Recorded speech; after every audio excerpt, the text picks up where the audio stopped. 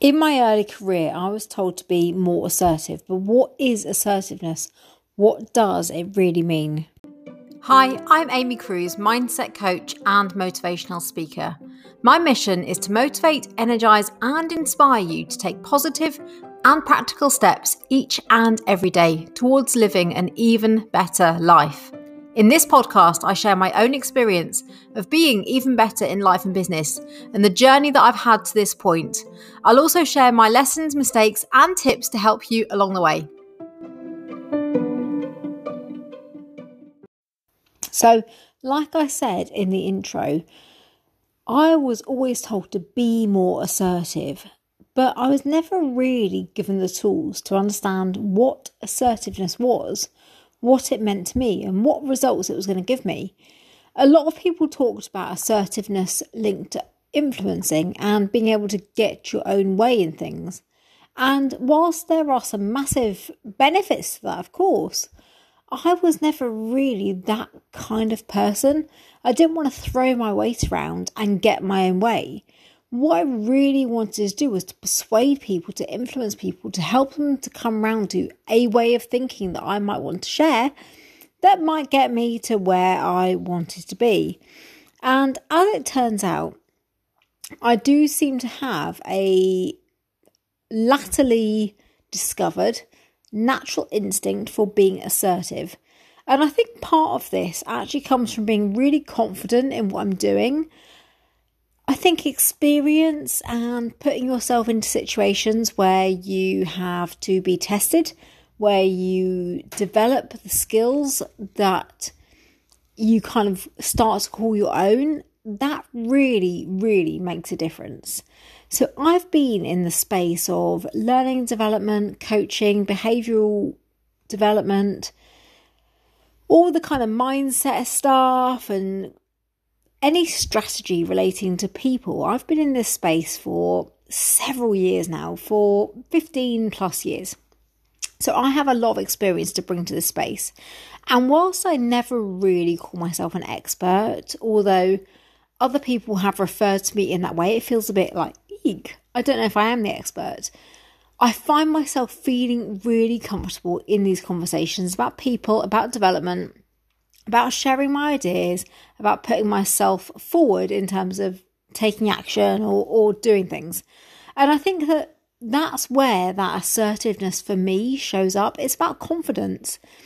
And it's a really interesting thing because you can go on an assertiveness skills course, and I've seen those kind of experiences. I've looked at the spec, I've looked at the outcomes. And my thought is always like, yes, you can learn the skills, but until you're testing yourself in reality, you can't really develop your own way of making it real.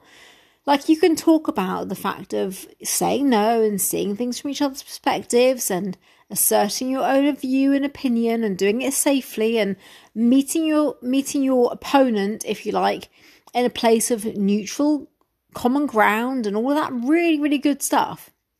But until you've tested it time and time and time and time again, which I've done in numerous situations over my career, actually I found myself feeling, I guess, unconsciously assertive, I guess you might say. It wasn't really until I started to hear time and time again feedback that said, you know, Amy really voices her opinion. You know, Amy stands up for what she thinks is important. We really value Amy's outspokenness around these different topics.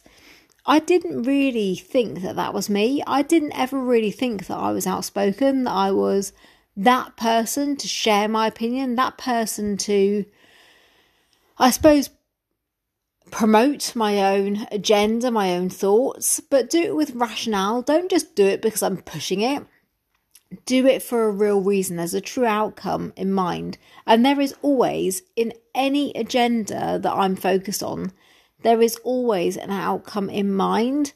And it might be a personal, individual outcome. It might be an organisational outcome. It might be something wider than that.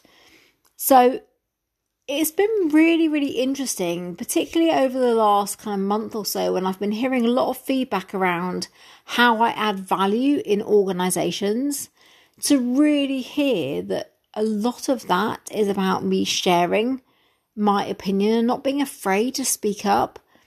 For a long time, I was actually the quiet one in the room, believe it or not. I was the one that waited until the very end of the meeting to share my views and opinion. I was the one that maybe didn't even speak up during the meeting, but saved it until much later down the line, and was very reflective because I wanted to make sure that I understood what I heard and was able to reflect on it appropriately.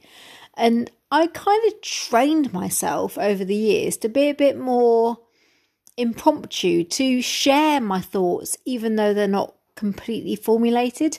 And you guys get this through the podcast.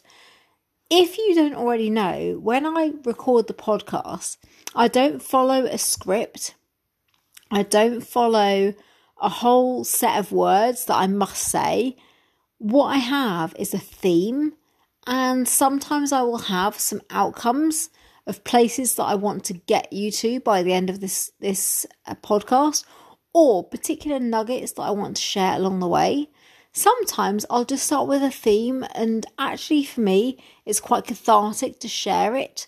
And the podcast is a little bit, if I'm a bit self-indulgent, for me rather than you, but hopefully you still find some value in it anyway. And I think when we're thinking about our agenda, we're thinking about our outcomes. You know, like I said, the podcast, sometimes I have those associated with it, sometimes I don't. But in a challenging conversation, or in a conversation where I really have a strong opinion, I will really, really make myself heard. But I'll do it in a super positive and proactive way. And it's not a complaining way, it's not a negative way. It's about, here's a different way of doing it. And I think that is probably one of my personal strengths, that actually I'm able to demonstrate to people a different way, but do it through the lens of something really positive, something that can still make a difference, but maybe isn't the way that the person first intended. And I just find that really interesting that, you know, we can all think about these different ways of doing things, but yet we can still come to some really, really amazing outcomes. Thank you so much for listening. I hope you found a little nugget of goodness in there just for you to take away. Please don't be shy. Share this podcast with your friends, family, and social networks. Tag me with your thoughts and insights, and make sure you come and find me in the Even Better community on Facebook. You can always check the show notes for the links to my free resources and the card deck and all the other glorious things I talk about. I would love to connect with you some more, so please don't be shy. Come and say hello.